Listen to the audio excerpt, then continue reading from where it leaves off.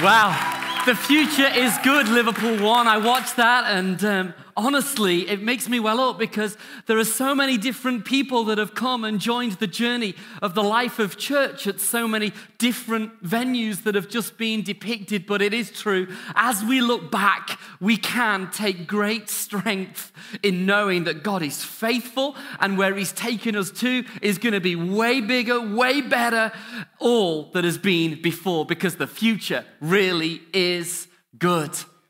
You know, I'm a dad, right? And I think that some of you in this auditorium today will be fathers too. And there kind of comes a point in your life where you feel the need to kind of keep your street cred with your kids. You kind of feel like, you don't want to be the daggy dad.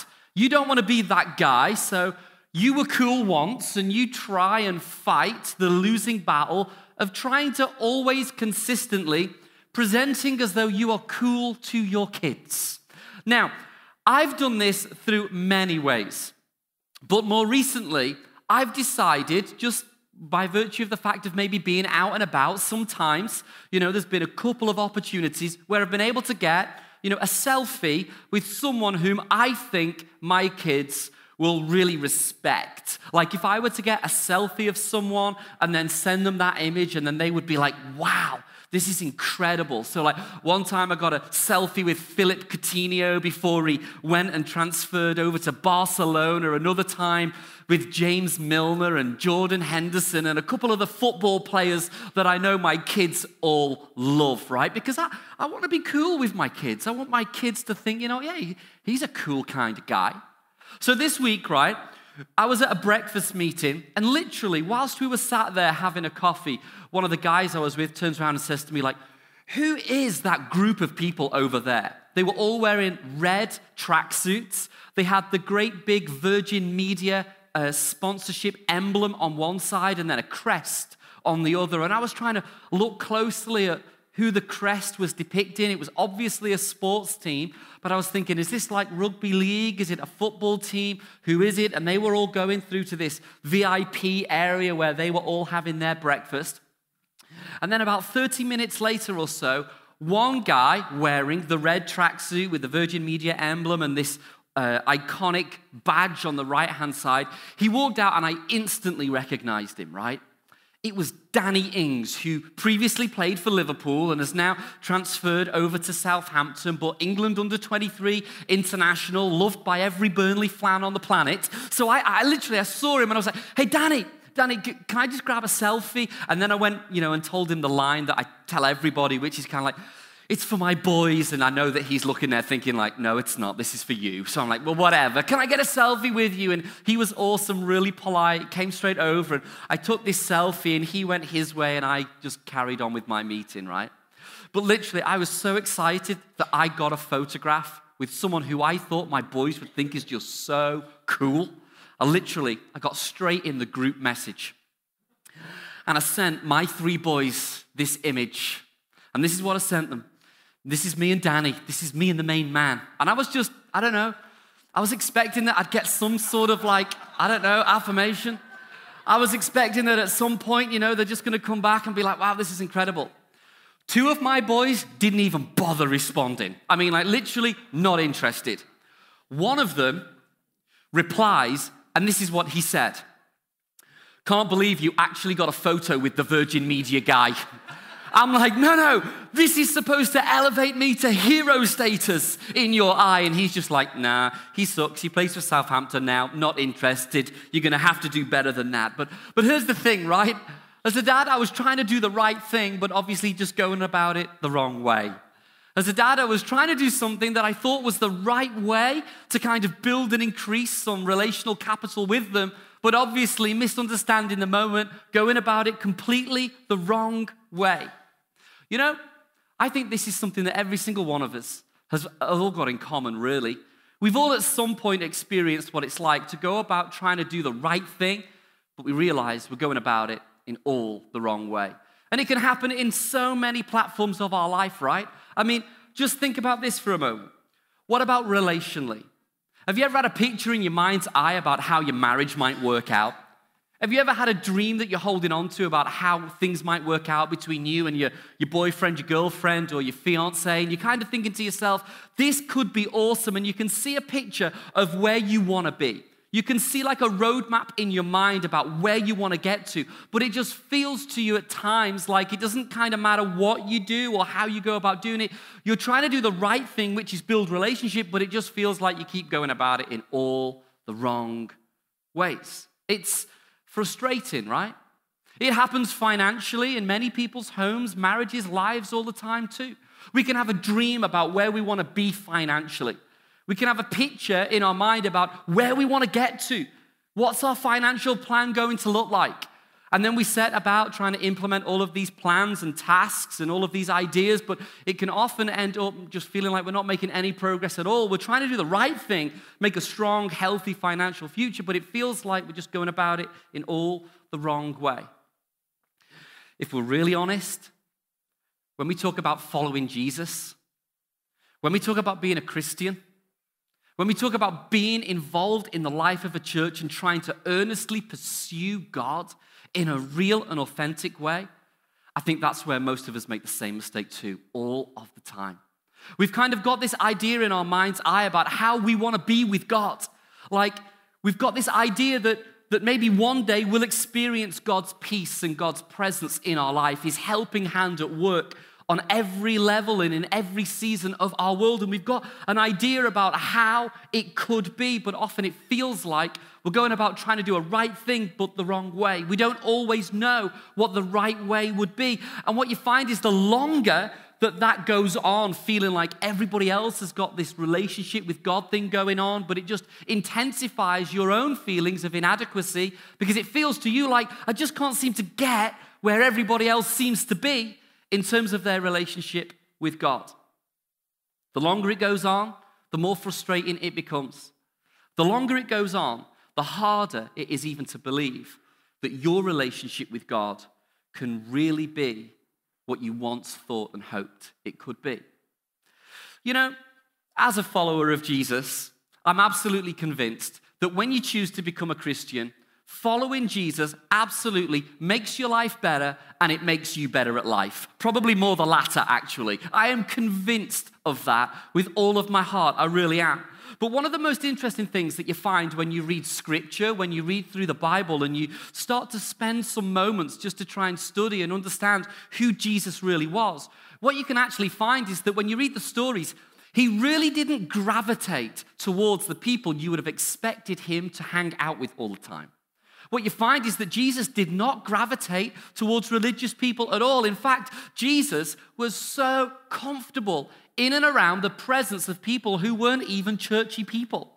You know, the Gospels just recount so many stories where Jesus would go around and time again, it tells us how the crowds of people would follow Jesus because they would be so intimately interested in what Jesus had to say and what Jesus had to teach.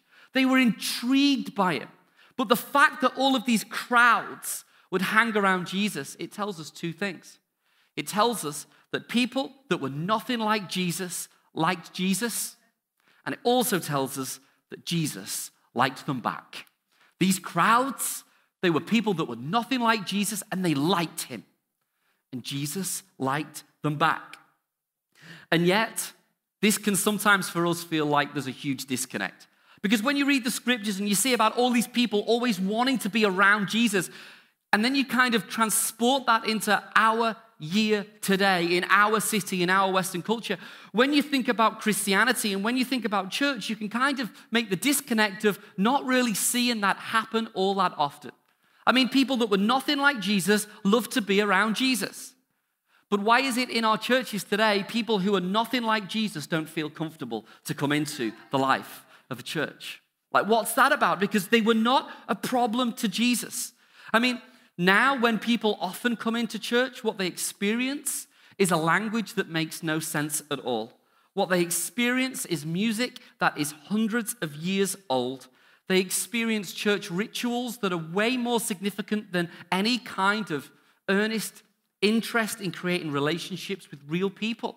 It all can just seem a little weird. And that's just me being honest. And I find the same thing as you do too. It can at times seem a little weird. But I believe that because of the way Jesus was with the crowd, that there is the picture of how we need to be as the church. The way in which people that were nothing like Jesus liked Jesus and Jesus liked them back is exactly the kind of church that we need to create and continue to create in all that is ahead of us and in all that is in our future right here at Liverpool One Church. And I don't think it's a problem. It's not an issue if people come to church who maybe even don't believe the same thing as you. It wasn't a problem for Jesus, so it can't be a problem for us. And it's okay if people don't always agree on the same principles and theology and maybe even don't behave in the same way that you behave. It wasn't a problem for Jesus, so it can't be a problem for us here at Liverpool One Church. Since day one, since the very moment that we walked into this great big old warehouse and had dreams about turning the whole thing around, we were committed that we were going to create and build a place that really was about everyone. That's why we put it on the wall. So it's the first thing that you see, the first thing that you notice when you leave this auditorium is that you know what we are about right here at Liverpool One Church. We're about everyone. In fact, I'd go so far as to say, what we're trying to do, and we've been trying to do this since day one, but we're going to continue to do this in all of our future, is we're going to try to resist all of the things that makes church resistible. Because there are many reasons why church becomes resistible to your friends and your family. Well, we are strategically trying to figure out what they are, and we're looking to remove them. Because we don't want people to feel who come into maybe Liverpool One Church for the first or second time, we don't want you or them to feel like that this is their thing. Because that's not the way that it is. Because what you call their thing, we want to be our thing together. Our thing is your thing. That's the way we see this thing working. But if we're honest, it's not always easy to do. And it doesn't always seem like it's the easiest path to take. If we're honest, there's so many people that are earnestly seeking and striving to figure out how they can live right with God and are trying to do it by many different ways, but often they're kind of doing the right thing, but doing it in the wrong way or in the wrong order. And as far as their faith life goes, it just feels like this thing isn't working for them. It just feels to them like, well, it's something that they should give up all hope on. And yet, when you get back to Jesus and how he was in the Gospels, you see that that was the furthest thing from his thinking. I mean, there are so many stories that we could talk about, but perhaps one of the best known stories, and even if you're not a church person with us here today, firstly, we're so glad that you're here. We hope that you have a great time. We hope that you're made to feel like this really could be a place for you to call home too. But maybe even if you've not done the whole church thing before, perhaps this story that I'm going to recount right now is something that you're even familiar with because it's quite a famous story. And it's found in many Gospels, but in Luke's Gospel in chapter 15, in my Bible, it's actually subheaded the story of the prodigal son. And this story is basically about a guy who turns around to his dad one day, and there's a conversation, and it's a bit of a crazy conversation. It's even crazier when we understand the culture that he was living in. But what happens is when he goes to this father, he turns around and he says, hey, Dad, the thing is, there's a problem because you're still alive, and whilst you're alive, I'm not receiving any of the inheritance that I'm due. And this is a problem for me, Dad, because I've got plans. I've got dreams, Dad. I've got aspirations. I've got goals. And I would love to go and accomplish all of my goals. I would really love to go and pursue all of my dreams, but there's a problem right now, and the problem is that you just won't die, Dad. If you would only die, then I'd be able to take and acquire all of my inheritance. You could just split it 50-50, some to my brother, some to me. I could go and have a great time. And it just basically recounts this story of a really messed up, broken relationship of a kid turning around to his dad, and he's just like, Dad, I've got no time for you anymore. I've got no respect for you anymore. I don't want anything to do with you anymore. I just want what's mine, and you keep living. And that infuriates me. People think, actually, that this is a story about a relationship that breaks down at the point of this conversation. But I actually think that this is a story about a relationship that was well broken before this conversation ever ensued. I mean, this conversation just highlights how messed up this relationship was between this son and his father. And the picture that Jesus is painting is this is exactly how it is often between us and our Father God, maker of heaven and earth also. He's kind of saying the relationship is broke. This is the kid who's just not engaged with the father. He walks around with his earphones in all of the time. He'd rather be around his friends online than ever with real friends or real family. He's disconnected with his dad at the dinner table. With his mum, there's never any conversation. And all the time, he's just thinking, you know what, Mum, Dad, if you would just kind of die, if you would just kind of sell the house, you could rent somewhere and give me the money, everything would just be so much better. It's a broken, messed up relationship. And the story goes on because the dad is so intentional about somehow figuring out the quickest and the shortest route back to having a strong relationship with his son. Right at this moment, though, when Jesus is telling this story and people are hearing about this kid going to his dad and saying, I want my money, one of the things that I think that would have just absolutely have shocked every person that was in the crowd that day is this whole idea that actually they saw that the father loved his son by virtue of the fact that he was willing to give him his inheritance before he died, even more than his own reputation. That would have freaked everybody out. That was the moment where you'd have heard a pin drop. Everybody would have gasped. They would have been like, wow, are you for real? Because this son's rebellious. And Levitical law found in the Old Testament, it would talk about how if you've got a rebellious son, then really you need to stone him. Because if you don't stone him, then you're going to look like a fool to everybody. And everybody in this crowd that was listening to this story that Jesus was talking to, all would have thought that this man, this father, was a fool. Because he wasn't dealing with his rebellious son. The crowd was silent at the fact that the dad was willing to lose everything to take the shortest route back to seeing a restoration of relationship between him and the son. So the story goes, and we're not going to read the whole thing, but the kid, he takes all of his money. His dad's willing to cash in some of his inheritance, and he just goes and lives it large. I mean, he goes and he gets the penthouse on the docks. He gets the BMW M3 with the leather sports bucket seats. He goes and does the casinos. He plays the drink games. He plays the drug games. He does the girls. He does everything. He's into prostitutes. He's into partying. Everything just goes crazy for this son for a season. He is living it large. He's now living in the fulfillment of the dream that he thought he earnestly wanted. But eventually, the story goes, the overwhelming realization descends upon him that he's just like, you know what? Now everything's gone. Now all the money's been spent. There's just like no relationship with my dad anymore. Now he's spent up, he's without a job, without a place to live. He realizes how ruined his relationship is. And now he starts to think, I'm missing home. But he starts to wonder, is home missing me? He takes a job and he works for some farming guy and he's cleaning out these pigs. And all the time he's doing his daily routine. He's going about his job, but he's missing home, wondering, is home missing me? I think there were so many people that were in the crowd when Jesus was speaking on that day right then that would have just been freaked out by that.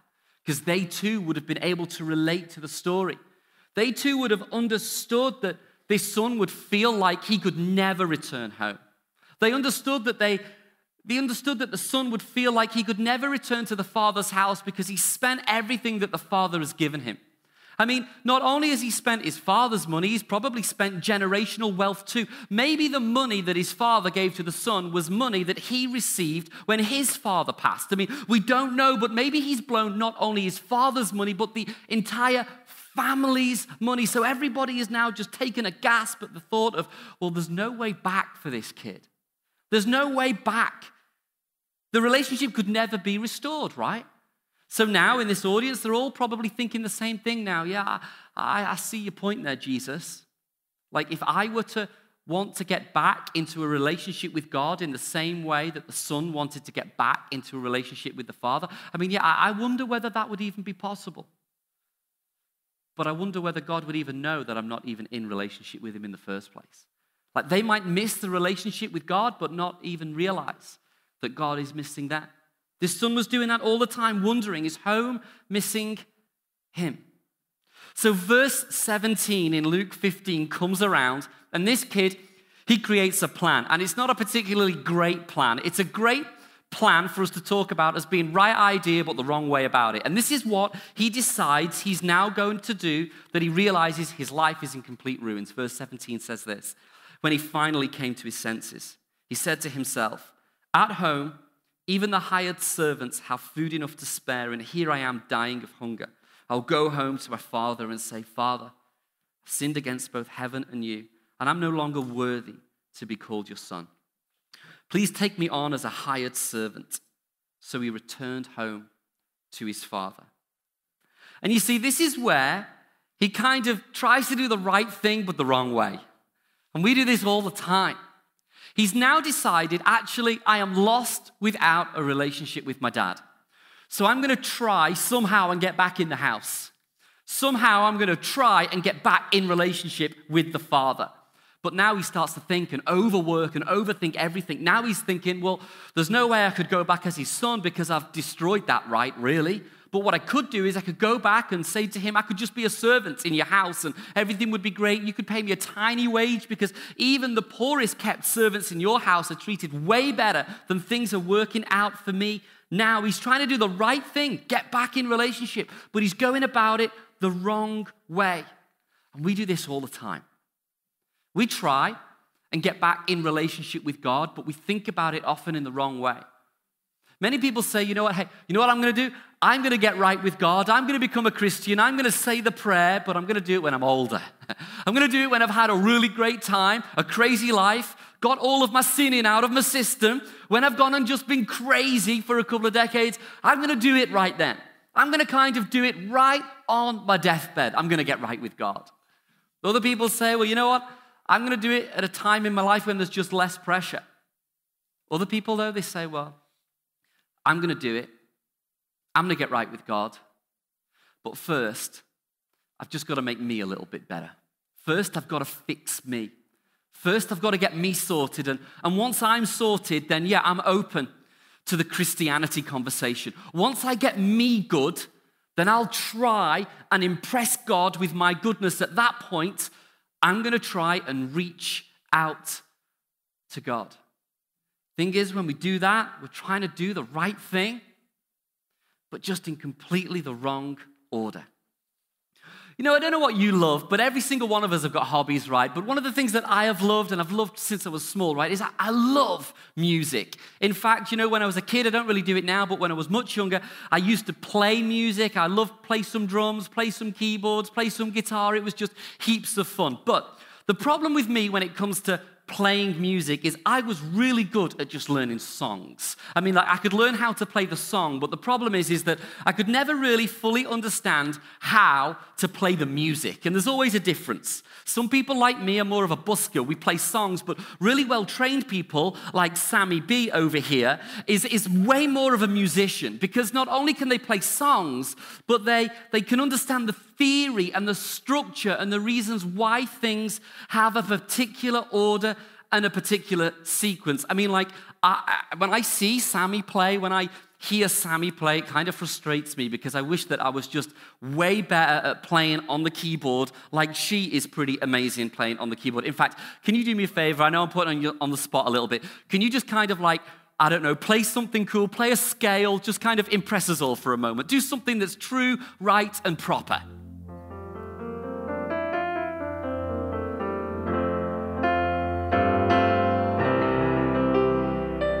Oh, you see, you're making me sick, Sammy. Just stop. It's just annoying when it kind of goes that way. You're making me sick, Sammy. But okay, so that sounds pretty cool. That sounds very nice, very eloquent. But can you just do me a favor? Can you just play me something? Play me whatever you want. I don't care. Just play me something.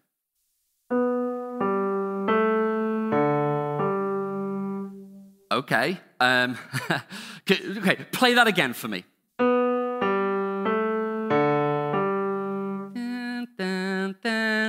Okay, so let's do this. Let's try and play the same notes, but I want you to play them in a different order. So same notes, but different order. Do that one more time for me. Okay, let's do this. So you've got a really super cool red-looking keyboard, and that looks way more impressive than your piano sounds. So that looks like a spaceship to me. Just make it sound amazing. I don't know, like make it sound like an electric guitar, put some delay, some effects on it. Just make it sound really cool, and then play the same thing. Now we're talking. That's better. Rocktober's coming. That's much better. Okay, so play that again for me. Dun, dun, dun, dun. Okay, play it again. Okay, so now keep playing that, but I want you to just kind of like loop it for me. That's it, quicker. Keep going. Keep going. -6. Now we're talking. Let's go to 4. Go to 5. And now we go back to 1. Now bring your left hand in, playing on 1. Now we're sounding like something that sounds much better. -6, we're going up. That's better, so I like this. 4. Back to 1. Every breath you take. See, you know the song. See, I know this now. Okay, so keep going. I like it. Keep going. Come on, you can help me too. So you give me some drums, okay? Now this is where the white people sing Police and the black dudes sing Puffy. Now we're talking.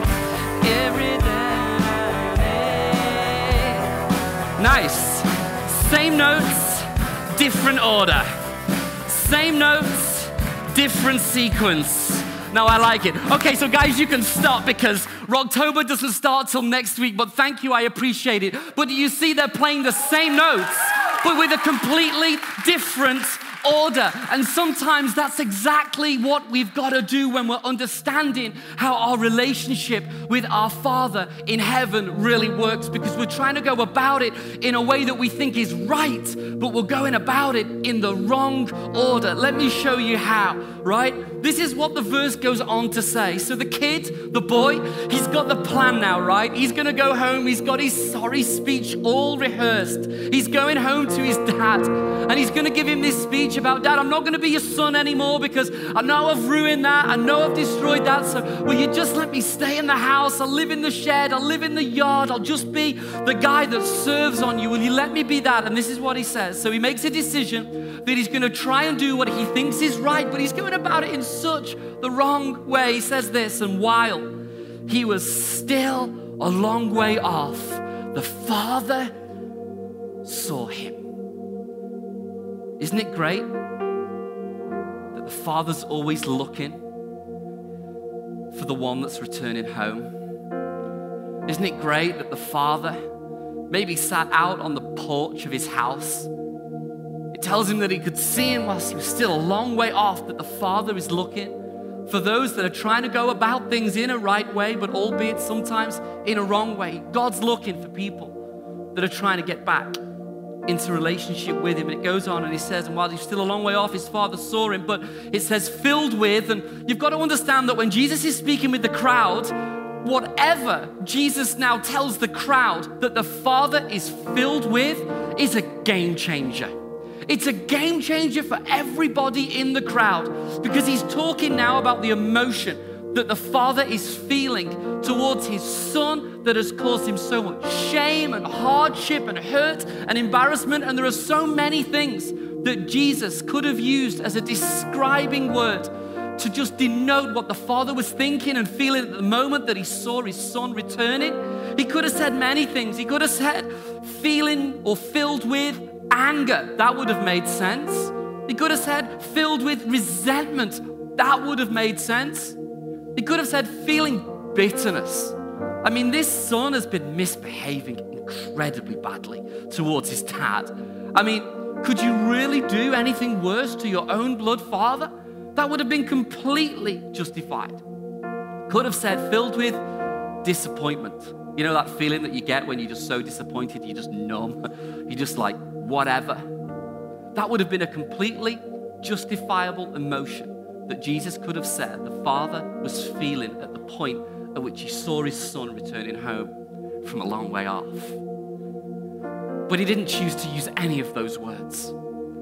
But whatever words Jesus did use was going to be a game changer for everybody in the crowd that was listening on that day, and for every single one of us that's listening on this day. Because the same thing that the Father felt back then is the same thing that the Father feels today, and it tells us that he was filled with love and compassion. Love and compassion to the most undeserving of sons. And while he was still a long way off, his father saw him coming, filled with love and compassion. He ran.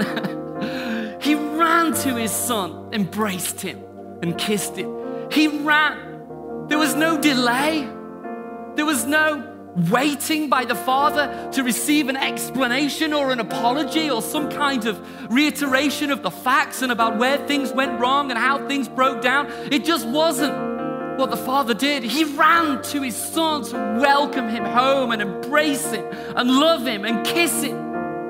The story goes on, and it's so cool because you can just find it. You can download the Bible Gateway app, and you can just find Luke 15, and you can read this story for yourself. And it's just an incredible story of how the father then goes on to call him a son. He gives him a ring, he gives him a robe, he brings him out, and they have a great big party. But sometimes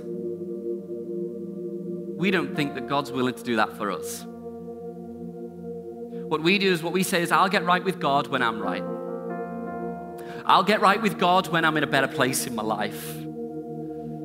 I'll get right with God when I'm not doing what I'm doing anymore. I'll get right with God when I'm in a better place with that person, when I'm not doing that, when I'm not going there. I'll do it at that point. But I want to say, hey, listen, you don't have to do that at all.